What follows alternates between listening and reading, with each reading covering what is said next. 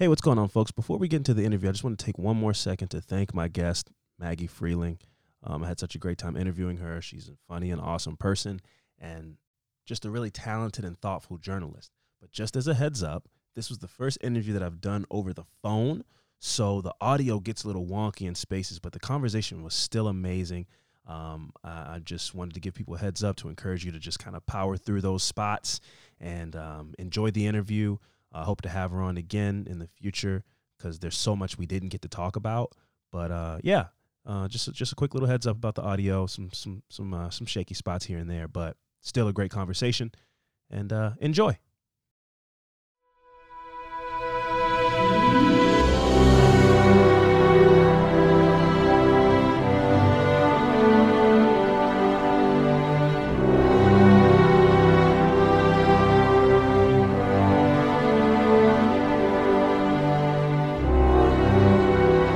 My guest today is a journalist and producer of a multitude of podcasts aimed at criminal justice reform and highlighting the humanity of a population of people that have been vilified and in a lot of cases wrongfully castigated by society. Among those podcasts are the incredibly captivating Murder and Alliance and the award-winning Suave. I could go on and on about her impressive resume, but if I did, we'd probably never get to the actual interview. The Podcaster Studio is proud to welcome Maggie Freeling. Maggie, hello. Alvin, hello. It's been a while and I'm so excited to be here. It has been a while, and not only has it been a while, this will be the longest conversation that we have had. When we did meet, it was very brief. It was over like shots. Drunk. Yeah, it was over shots and like music and stuff. So this will be this is a formal welcome and a formal hello to us both, and I'm very happy that we could do it. Likewise, I'm very excited. Yes. Now, you are fresh from vacation, still smelling like vacation.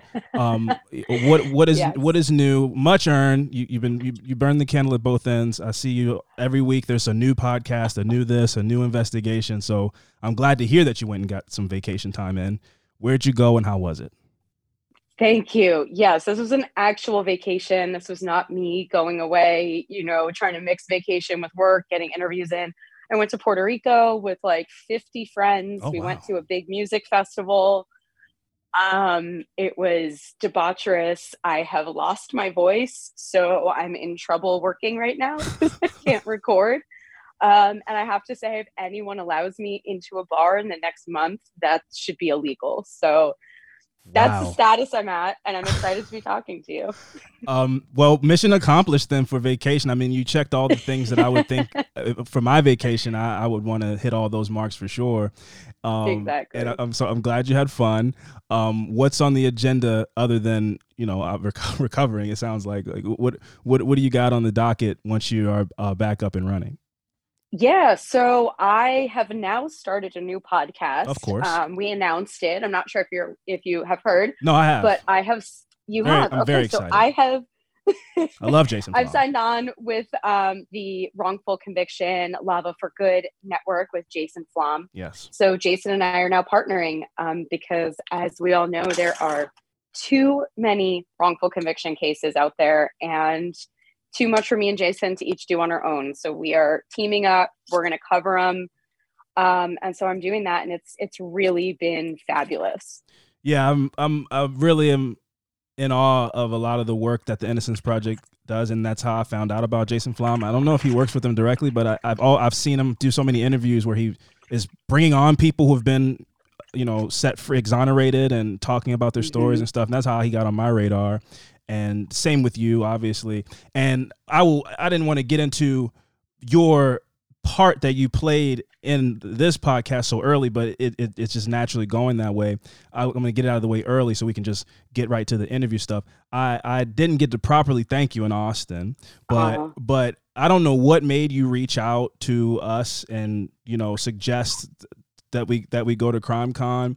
It came out of nowhere, but it really was like this.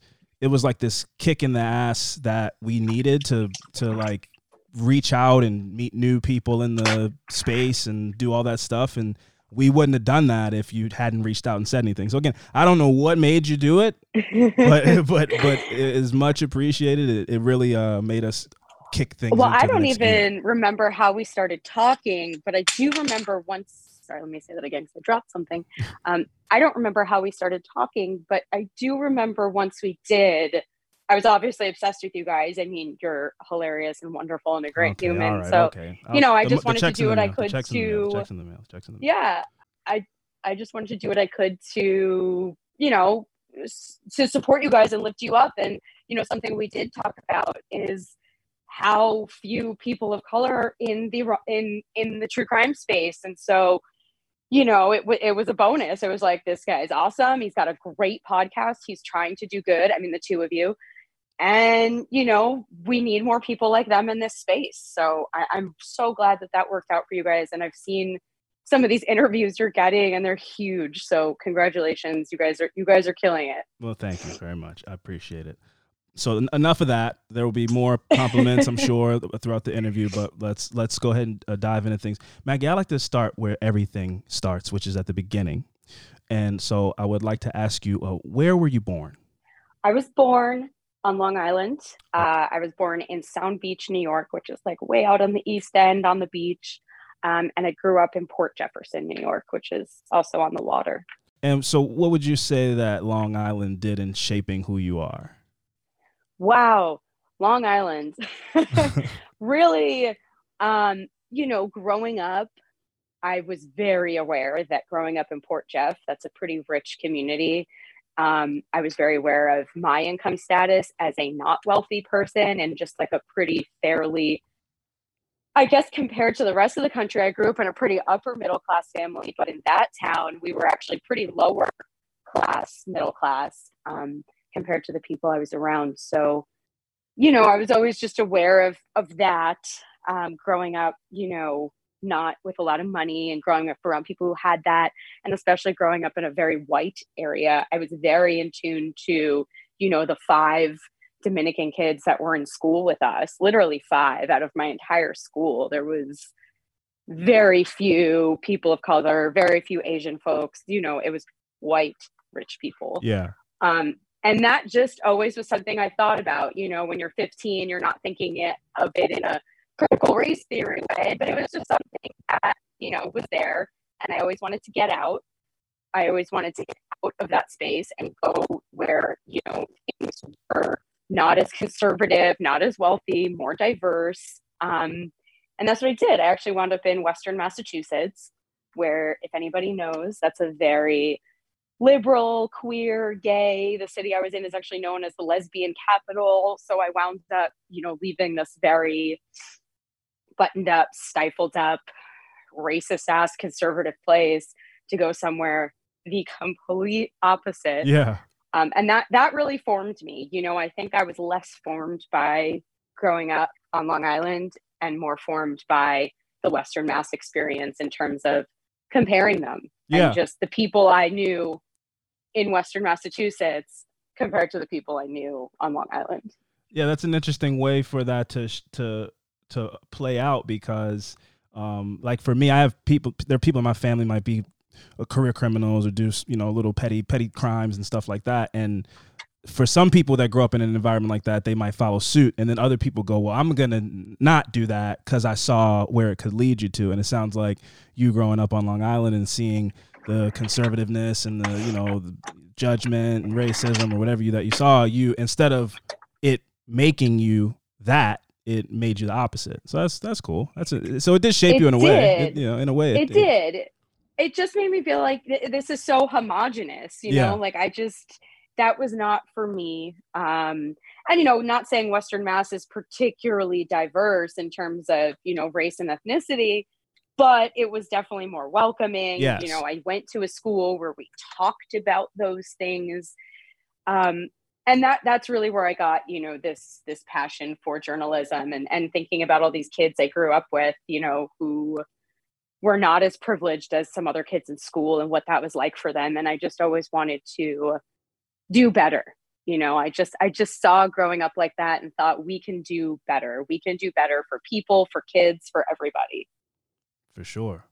What would be young Maggie's response if someone asked her what she wanted to be when she grew up? I always wanted to be an English literature professor. I don't know why.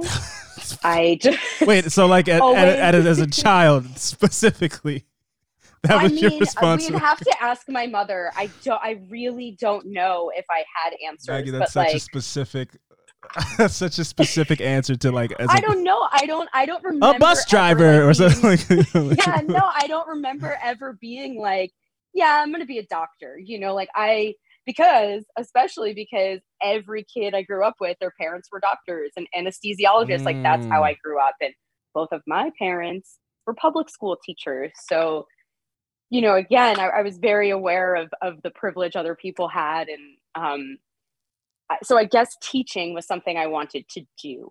And my grandfather is actually also an English professor. And since both of my parents were public school teachers, I guess that was on my mind.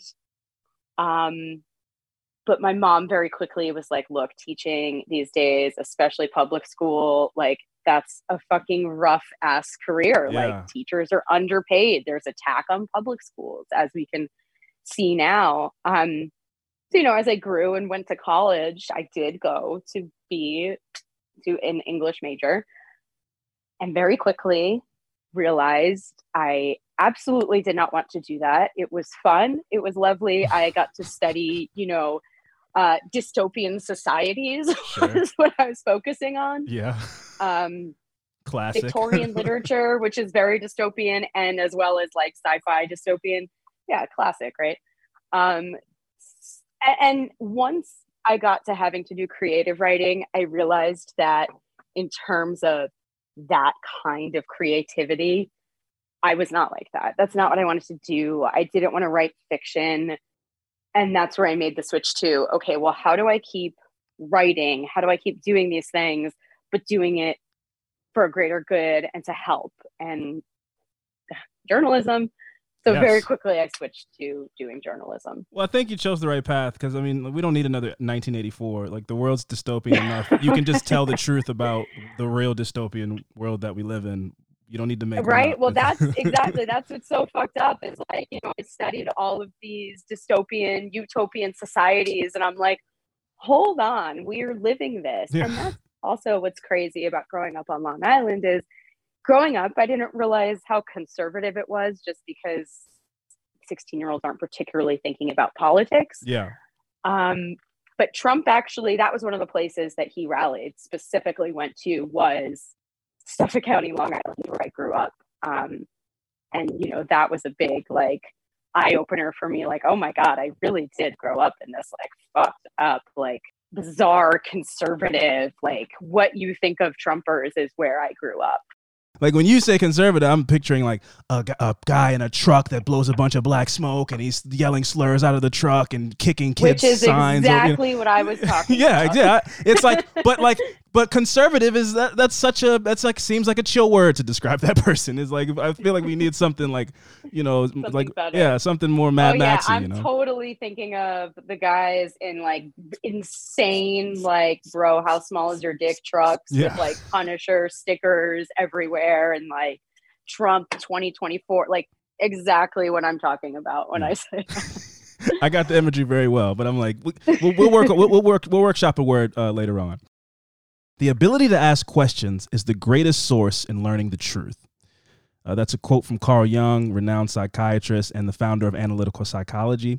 And Maggie, what I wanted to ask you was, like, at what age did you start the inquisitive path that led you down the doorstep of journalism? I know that you said, you always wanted to be an English professor, but like at some point you went to college and you were like, this isn't for me. And then you made the switch. But what? Okay, so again, you're not gonna believe me, but when I was 6, child, I wanted to be a journalist. no, but Nancy for real, Drew? okay, when I was a child, legitimately, my mother was like, "You didn't shut the fuck up. Like all you would do is ask questions, like everything. Like, Mom, why is this? She's like, oh my God, well, my daughter just shut the fuck up." Constantly little asking notepad, a magnifying glass. Yeah, yes, I was 2 with a notepad. No, but I was always just very like, I think for worse now because I was freaking jaded by 17, but like, just very inquisitive and very adult and wanted to know everything about the world and just asking questions. I think it was just always inherently there. It was there. And I think no one told me to do it. No one said, hey, you ask a lot of questions, you should be a journalist. It just came to me. It was just natural. And it was the best thing I ever did because, yeah, I really just asked too many questions. Like, you could ask my partner, he hates me. He'll go out one night and I'm like, it's just me. I'm not like, inquiring for any reason other than like, oh, what'd you do? Who were you with? What'd you talk about? Oh my God, then what time did you leave? It's like, he's like, are you stalking me? Or I'm like, no, I literally just need to know everything. I just love questions, man. Just love questions. Love questions. Love answers more, but I will ask questions. So how difficult was it for you to define your journalistic intention, right? I mean, like, you're cool, you look badass, you're pretty. And while these things sound like compliments, like, for what you do, I'm sure there were like offers and opportunities that were like technically journalism, but maybe not at all fulfilling. Like for example, like, there's a Grand Canyon of a level of importance in, being a correspondent at the Blue Ridge Rock Festival or at Governor's Ball or something and doing what you do, Mm-hmm. Totally. So I started journalism, and my first internship. So again, I was in Western Massachusetts, which, for a lot of you who don't know, again, very, very hippie, very liberal, like one of the most famous liberal arts colleges. Hampshire College is there. It's one of the ones where they don't give grades. It's like very awesome. Yeah, it's like a very progressive liberal. I didn't go to that one. I went to UMass. I went to the 35,000 party school. But like, it is that area. So it's that vibe of just like, everyone's chill, everyone's a hippie. Yeah. So, very quickly I was looking for internships because in college we had to, and there was one that everyone pretty much knew about that was this reporting internship where they allowed their young ass reporters, I was 18, to travel. It was a travel company. So, kind of back in the day when people would read travel reporting, I'm going to say back in the day, I'm talking 2009 or 10, I think this was. Yeah. People would read, it was called Go Nomad, and people would go online and read articles about, all these people who traveled and backpacked this place, and kind of like a Frommers or whatever it was called. So I did that, and I was like, oh my God, I love traveling. I want to like be a travel journalist. Like, that would be awesome. Yeah. Like, getting to just freaking get free trips everywhere. Hell Why yeah. not? So I did. My first article that I wrote, I was sent at 18 to backpack the Swiss Alps on a press trip. So they get all these journalists who are all writing for their own companies, and it's a press trip, and they take you on this tour. And I was 18. I was by far the youngest. The second youngest was 26. And wow. It was amazing. I freaking backpacked the Alps, and the whole press tour was backpack the Alps through 3-course meals and wine or something like that. Nice. And I did it. It was amazing. It was cool. It was scary. I was 18 being sent somewhere to like professionally work with adults. Like, I was a child, but like, they totally took me in. It was wonderful. But I got back and was like, as I continued working in journalism, I had some mentors who are much more political, much more radical. And I started learning from them. One of my mentors was Middle Eastern, and started learning from him and thinking about the world, and was like, what the fuck am I doing? Like, this is the same thing I ran from, just writing articles for rich people who can afford to do a trip like this. Yeah.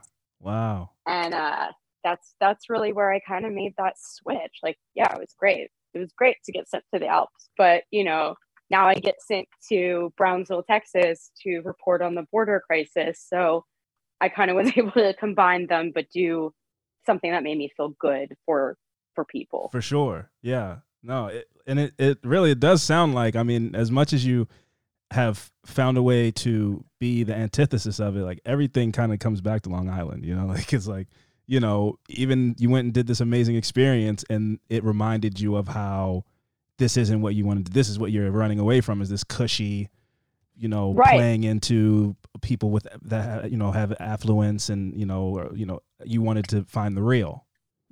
So it's so funny because I ask my mom this all the time because, I'm getting so many interview requests and blah, blah, blah. And people are like, same questions. But right, this one actually, Alvin, I feel like I'm in a therapy session because now it's starting to make sense. Yeah, that's what we do here. Yeah, no, it is. This is a total therapy session because now I'm like, okay, this is making sense. Because I always ask my mom, I'm like, I don't remember ever sitting down with you and having like, critical race theory talks where you were like, don't be mean to this person because their skin color. Like, I don't remember that. But I was like, I did grow up like that. So something must have happened where I learned that. And I think now through this, you're right. I was just running from everything Long Island was. Everything that was, I was like, I want the opposite of this. Yeah, because I could never pinpoint it. I could never be like, yeah, Mom, it was that one conversation you had with me. And I'm sure there were, but none of them ring any bells particularly. And she couldn't really remember either. She's like, I don't know. You just always liked helping people. I was like, that's not helpful for an interview, Mom. That's not helpful. People want answers. Yeah. You absorbed it from the concrete of Long Island. Like that's where you got all of that not liking that kind of energy from, because you probably subconsciously heard it, subconsciously felt uncomfortable from as early as you could understand words, Right. Pretty much. Yeah. Thank you for unpacking that for me. Yeah. So that's the end of the interview. We did it. I fixed you, and you're welcome. No. So I owe you $300 exactly. For this session. Yes. This is brought to you by Talkspace. So now we touched on it a bit, but I'm sure there's something more specific there. But is there a specific moment that sparked your passion for criminal justice reform and helping tell the stories of the wrongfully convicted? Like, was there a specific story you heard, or did the path that you took led you to learning about this thing? Yeah, it was absolutely the path. But the path was pretty structured. I never knew I'd wind up here. But when I decided I needed to get out of Western Mass, because again, Western Mass started getting a little too homogenous. I was like, I'm going to go back to New York. I'm going to go to the city. And so I was looking for places in the city. And now I have a journalism degree. And the first place that seemed like something I wanted to work at. Again, this is the dawning of multimedia. We're talking 2011, 2012. All of these little online blogs and publications were like big things then. So I found this one called Women's E-News, and it was a lot of female reporters who were reporting on women's issues around the globe. Okay. And I was like, this is fucking awesome. Like, this is what I want to do. Like, I want to report on women's issues. I want to talk about them, not even just here in the US. Like, I remember talking about female genital mutilation in Africa, like just talking about all these issues, reporting on these issues. So I went to New York, I did that, and met amazing people. And then, gosh, where did I go from there? Must have had a few internships, did a freelance reporting, and then found myself back at grad school, because now we're talking 2014, where multimedia was really a thing. Everyone wanted journalists to not only do print, but podcasts weren't a thing yet, by the way. Podcasting is not a thing. Yes. So they wanted journalists to be able to shoot videos because Facebook's a thing, and they wanted to start like getting those kinds of videos. So I was like, all right, I don't know how to do any of this shit. I'm a writer. I'm going to go back to grad school and learn how to do multimedia. And in grad school is where I got really interested in criminal justice, because there were so many amazing classes I could take there about all these topics. There's international reporting, there was war reporting, there's all these kinds of amazing classes at the journalism school I went to. And that's really where my passion for criminal justice was founded. And then from there, I went to NPR's Latino USA, and that's where I wound up in detention reporting, DHS, DOJ, all that kind of stuff. Yeah, that's a journey and a half. And it doesn't feel like it when I think about it, but when you lay it out, it's for sure a journey. And you know what? It's interesting because you bring up a good point. In 2014, it doesn't feel long ago, but it was almost a decade ago, right? And it's interesting how podcasting has changed the landscape of everything in the same regard that, you know, everybody used to do TV to get movies. Like you do TV, if you're doing a TV show, it's like small and you want to be in the movies, but now it's like flipped and everybody wants to be on a series and, you know, you get a Netflix deal or whatever. It's like really flipped. And in just under a decade, the idea of podcasting not existing. And then now, like, if you're a journalist, podcasting is for a lot of people a more successful route to take than trying to get a TV show or some kind of web series or something like that. Like it's a more viable option for a lot of people. So like, how did you make the transition? You know, because I know you were doing TV and you probably still do TV, but like you do a bunch of podcasts. So like, when was it Unjust and Unsolved? Was that your first podcast? I'm sure you've guessed it, but like that was your first podcast? So no, because I was working in public radio. So yes, so right, yes, yes, my first okay, podcast. yes. Yeah. But I was doing a lot of radio reporting. Yeah. However, so this is what happened. While I was in undergrad, 2009, I took a podcasting class. Oh wow! Podcasting was something that people. It was. I don't even think This American Life really existed yet. We should definitely check this. We do a quick Google because I remember one time finding the podcasting timeline of like which big ones, because of course Serial was obviously the one that put everything on the map. But before that, there was like This American Life and other radio shows that had turned into this new thing called podcasting. Yeah. And I remember in undergrad taking a podcasting class, and the entire class was done in GarageBand. So it was really still funny. Doing it out of GarageBand. Yeah.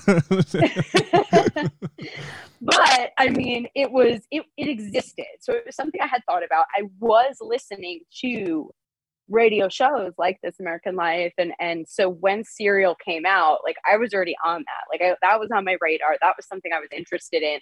I was just entering grad school, because I think Serial came out in 2014 and I entered grad school in 2014.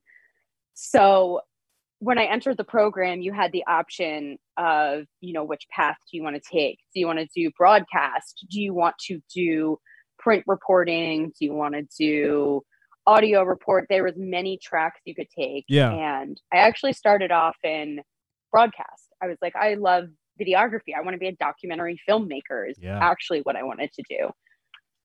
And that got old really quick because I'm really small. And when you're carrying around giant C100 cameras and lighting and all this fucking bullshit by yourself to a shoot, I like fell down the subway stairs one day with all of this equipment and was like, I hate my life. What am I doing?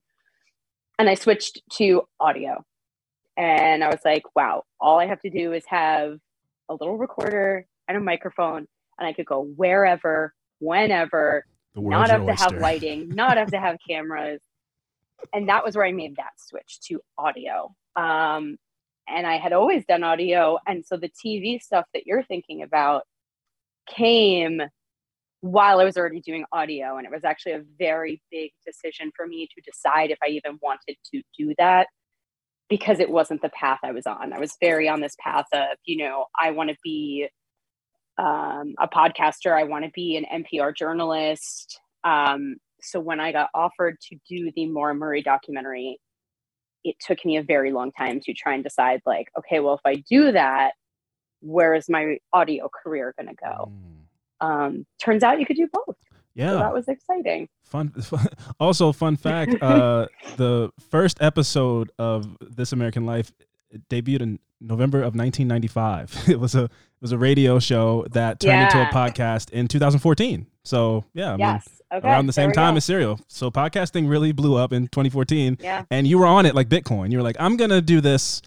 This is a thing that everybody, it's like nobody knows about it yet, but I'm going to go ahead and go down this path. So yeah, you were on it. Right. And I did because of that random GarageBand quote podcast class that I took in undergrad in 2009. So something must have been happening where they knew it was like a thing, but I'm going to have to research this. Yeah. You do a lot of stuff and you got more stuff coming down the pipeline, and it's been an interesting couple of years. I feel like I don't remember what year it was. I think it was 2019, maybe it was 2020. But when the Central Park 5 show came out, and we really got this example of like collective sorrow of people who didn't know this was going on. You know, people who were plugged into the Matrix, haven't experienced this part of life, and you know, miscarriages of justice. So it was this shock. People, I remember getting phone calls from people and people, you know, I had to take a break. It was for people who had no idea that this kind of stuff happens every day. It really hit people. And like, I felt like the whole world and the whole country felt this, man, I can't believe this type of stuff is happening. And then there was a whole other side of people who they're like, this is every day. And for you, I was like, you deal directly with people who are currently living out some version of what happened to the Central Park 5 or the West Memphis 3.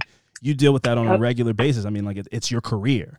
So, you know, obviously Puerto Rico, that's an example, but like, how do you recalibrate from the weight of that? Or like, do you have to? I mean, obviously you have to, because you just got back from Puerto Rico and you don't have a voice and all that stuff. But like, is there like a smaller version of things that you do to kind of, you know, readjust? I'm going to say this really quickly. So I am a journalist by nature, and yes, I'm a podcaster, but I definitely distinguish myself as a journalist. And there is a reason one of the highest alcoholic professions is journalism, because of the stuff that we see and do and deal with on a daily basis. You know, it's funny, I was in Puerto Rico and I went to the bar where Hunter S. Thompson wrote the Rum Diaries. So, you know, there's a reason for these things. But yes, it's really hard, especially when you're working with and connecting with incredibly vulnerable people, which I was doing when I was doing the detention center reporting. However, their access to the outside world is virtually non-existent / not as connected as people in the Department of Justice prison system. So working in wrongful convictions has been amazing because of the people I get to meet. Every one of these people truly inspires me with their resilience. You know, I go through a breakup and I lose my mind for 2 months and can't even exist. And they're spending, you know, an infinite amount of time and undetermined amount of time locked away from the world. So talking to them is so inspiring and beautiful and wonderful and grounds me. But at the same time, it is genuinely devastating. Yeah, I can imagine. To talk to them. And then it's especially heartbreaking when, you know, they want to hear about your life. And I'm like, I don't feel comfortable talking about my life because I don't want to tell you about the really nice steak dinner I ate and, you know, the happiness I'm having on vacation. Like, those are the things that make me really like feel terrible. Even though it actually makes them feel happy. They want to hear about these things.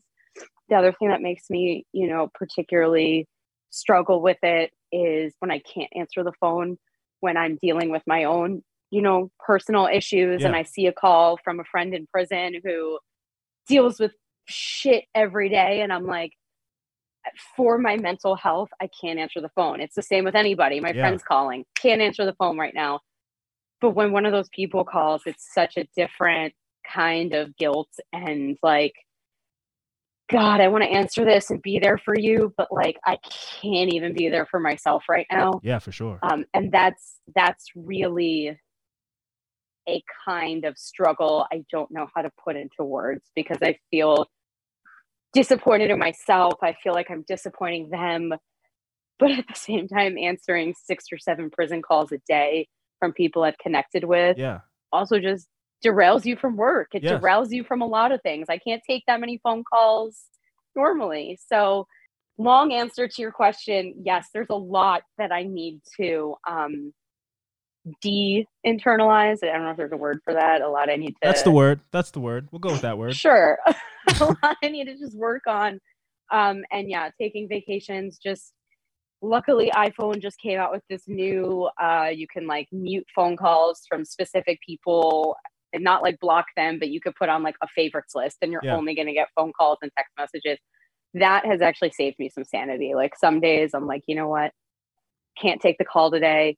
Don't even want to see that they called because it'll put me into a spiral because I'll feel guilty for not taking it. So that has actually saved me. That new iPhone setting has really helped. iPhone strikes again.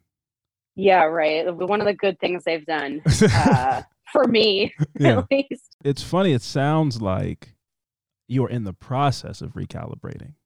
You know, like it sounds like you might not have even really figured it out yet. No, because that, you know, that's a lot, and I respect what you do so much, and the idea that, you know, you can't, if you're always on 25%, you can't really, you don't have anything to give to anybody, so you gotta exactly. you gotta find time to recharge, you know. So yeah. I do. It's hard, and Jason, who I was talking about, he it's similar. I think he recharges a lot more because he has a lot more money to recharge and go to the Hamptons and do whatever he's got to do, and a lot more assistance. But like, yeah, it's definitely hard. It's definitely hard because both of us don't just parachute journalism in, and that's a term in the industry where journalists, we see it all the time in war reporting and whatever. They parachute in to a crisis, don't know the people, don't know what's going on, come in and then leave. And it's like, we're not like that. We don't just come into your life and then disappear. We're here for you. You're not just a story for us. We're support. We are trying to help you. I connect with these people, and maybe that's just because me and Jason are bleeding hearts. A lot of people don't do that. A lot of journalists absolutely do not do that. Yeah. So maybe that's my own mistake for really connecting on that level where it's like, yeah, call me whenever you want. I'm here for you. Yeah, but I don't. But that's the way it is. I don't, and yeah, and I don't like the word mistake, because you are. It is. It might. The only person it really is a mistake to is like your own sanity. But like, well, that's what I mean. yeah, because like what you are doing is the right way to do it. I remember when Freddie Gray was killed here in Baltimore, and there were all these uprisings and stuff, and the one thing I heard so much was, like, get the fuck out of here, to journalists who was like, it's clear that you just pulled up in your van to get the picture of the video of CVS on fire and ask like gotcha questions to people, and you don't really care, and you're gonna leave when the fires go out, and you're not coming back to follow up and see how people are doing in the aftermath of this. And I think that there's a genuineness about you, and you can feel it when you're around you, and so it helps you when you do your job, like people know that you're not a bullshitter. Exactly. I mean, it definitely helps because people open up to me knowing that I'm not going to take advantage of them. And there's also times where I feel like I'm being a bad journalist because, there's codes of ethics you're supposed to live by. And I talk about this a lot in my classes. Technically, I should not be putting money on their commissary as a journalist. That's considered a favor for an interview. You don't pay for interviews. I will say I've never put money on somebody's commissary before the interview. Sure. Afterwards, I build relationships. But, there's things like that where I'm like, if I went to the New York Times, they may never hire me because of some of these things that I've done that are considered not particularly ethical by journalistic standards. I will, because of the precariousness of the situation where people are fighting for their lives in the courts, anything they say can really fuck up their situation. I let people say, hey, you know what? I said that to you. Can you not report that? Which most journalists don't do. You sat down with me. That was on record. I can put out whatever I want to put out. In this situation with these people, I don't live like that. I don't want to do or put out anything that will hurt them. I tell them not to say things specifically that could hurt them. I will ask a question and say, if you don't want to answer that, do not answer that. Like, I make sure I'm very fair and diplomatic, but I think that a lot of journalists don't do that because of the way we were all taught not to do that. You're not supposed to share a script with somebody. You're not supposed to share the questions beforehand. I do these things because of how precarious this is. I let the lawyer say, you know what, you're not putting that in. And like, that is very much a no-no in journalism, to let somebody see what you're writing and tell you what to put in or not put in. Yeah. So it's hard. It's hard, but I'm happy because at the end of the day, I don't give a shit if you think I'm a good journalist or not. If this helps somebody, that's what I care about. And that's what, and that's the core of it. You're talking to people that have real things going on, and you don't want them to self-incriminate or say something that could mess up their chances to have something positive happen in their life. Vulnerable people, very vulnerable people. Always, the women I've talked to in detention, the people I've talked to waiting at the border, these are all vulnerable people. Journalists often always demand a first and last name.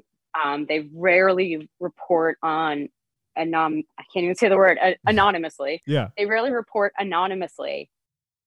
But I'm somebody who, if I know you're a person, I got your name, I got your phone number, I'm not making up who you are, and you're in a very precarious situation, whether it's crossing the border and you don't want immigration to know your name, I will redact those things. And again, some journalists don't do that.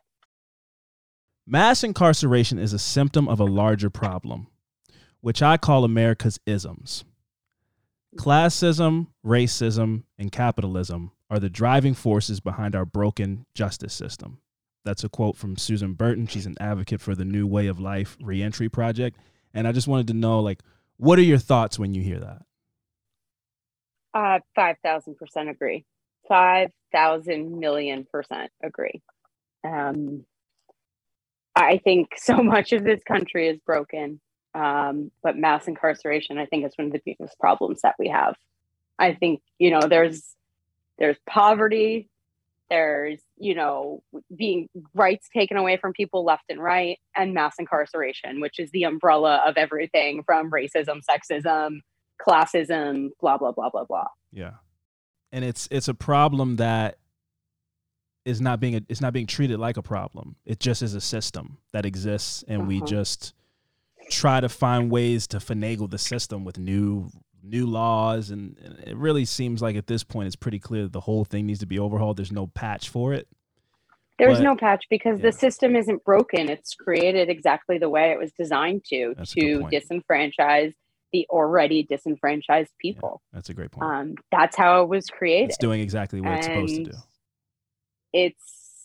It took me a while to realize that, because when I started it, I was one of those people like, we could change the system and it's just not working right. And then having so many mentors be like, oh no, it's working exactly how it was set up to work. It is set up to make sure that once you are convicted of something, you're not getting out of prison. The convictions are made to be final.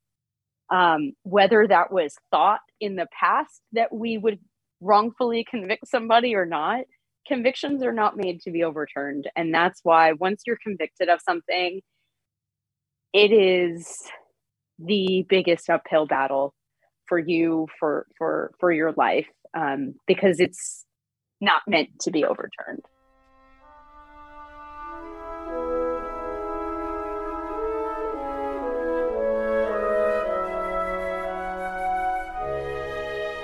So what I like to do here at the Podcaster Studio is I have a questionnaire that was made famous by Mr. Bernard Pivot, and was, the lineage of it was carried on by James Lipton on Inside the Actor Studio. So it's a series of questions. I ask you the question, you just fire off whatever comes to mind, and I'm ready I'm ready whenever you are.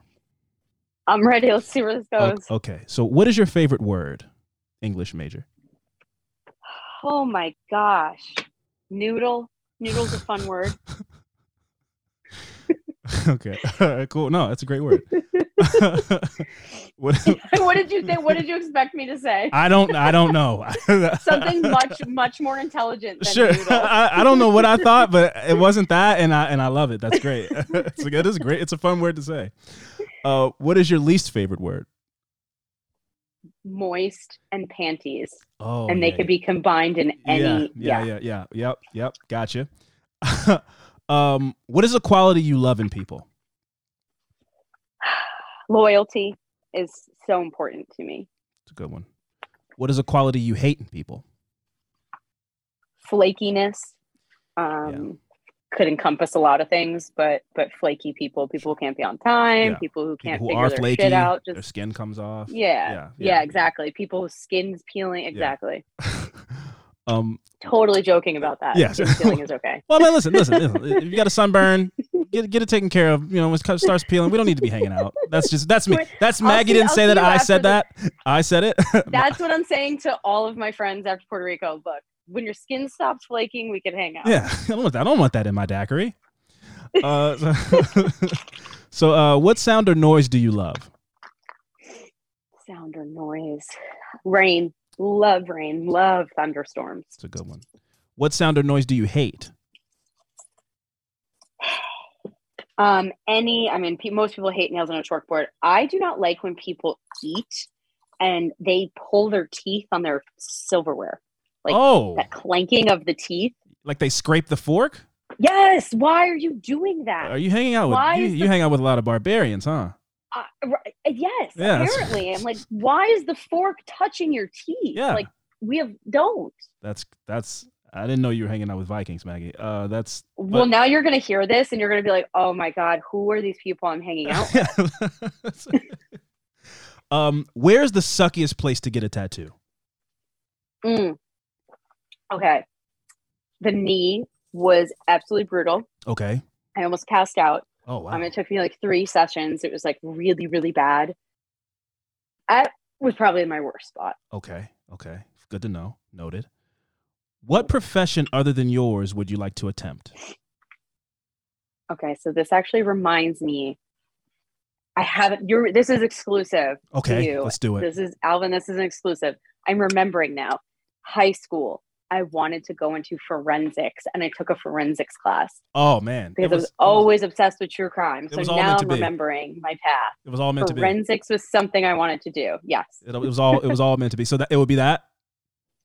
I think so. I think I would want to go into some sort of, about the body farm at UTenn. At UTenn. Yeah. Oh, yeah. I would love to just go research at the body farm and do something in forensics like that. You're a true sicko. I am. I respect it. For that to be the one you go to, not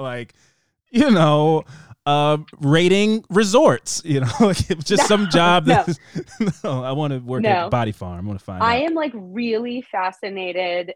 I wouldn't even call it morbid. It's just science. I'm fascinated with bodies, medical anomalies, death, dying, that kind of everything we're all interested in true crime. Yeah, but I think the distinction is that not thinking that that's morbid and thinking that it's scientific that's a dividing line. It's if you can go, yeah, well, it's just a body. It's just an organ. A lot of people can't do that. And I'm one of those people. We're all organic and we all go back to the earth at the end. And I think it's kind of a cool thing to study it in the body farm. When I found out about that, I was like, I need to be here. So literally for years, I've been trying to figure out what kind of story I can do that I wind up on the body farm. Oh my God. I'm getting close. It's going to happen. It's in the works. Yeah.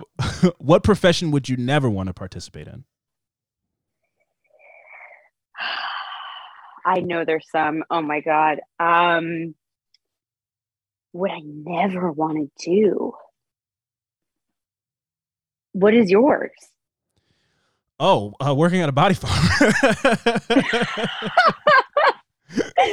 sounds like a nightmare to me. Or being in working at doing embalming and stuff like that. Anything where you're in a basement and there's lifeless bodies around that you have to do stuff to is that's not. Did I ever tell you my autopsy story?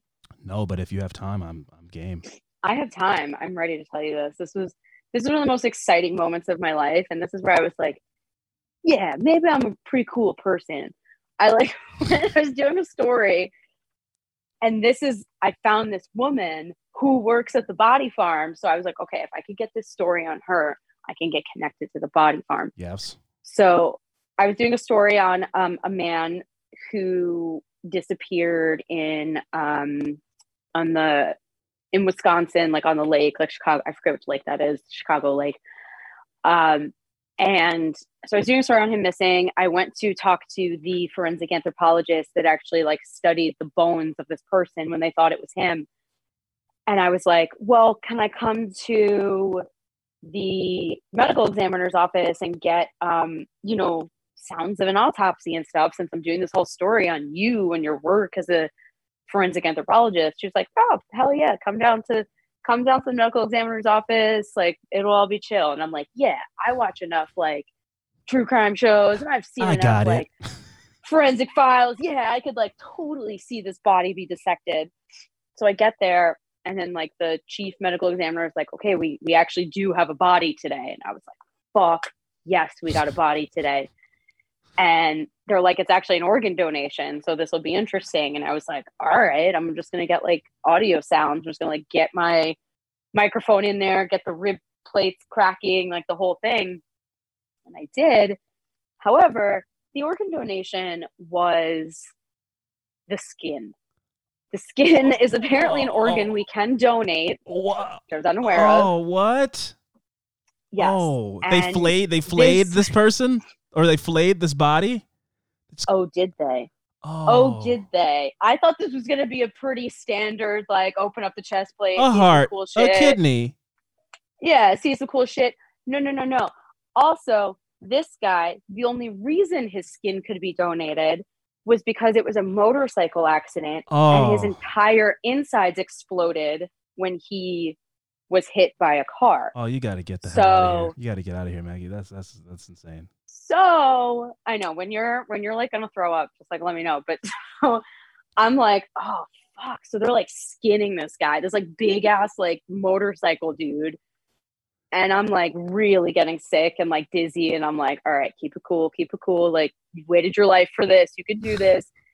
And then once they open him, your organs rupture. So one of your organs are your bowels. Oh. So when they open him, the smell was something I hope nobody else except medical examiners and coroners have to smell. Just raw, and uncut shit. This is uncut shit. Raw. I'm like, I'm done. I'm like dizzy. I'm going to puke. I'm like, this is so, I got the sounds I needed to. I bet. But then they're all just hanging out in their heels, looking like beautiful, these hot ass medical examiners. I don't know what the hell was going on. They're all like gorgeous women.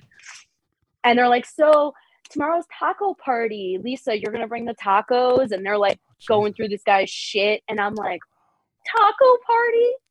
Right now we're talking about a taco party. So anyway, that was my autopsy story. No, that's great. It was really traumatic. Yeah. I'm traumatized. Not as hard as I thought it. I was. Traumatized from hearing the story. Yeah. Well, I'm gonna move on and ask my last question and get you off of my podcast. You are not welcome back here with your horrible stories ever again. My final question is, if heaven exists, what would you like to hear God say when you arrive at the pearly gates? That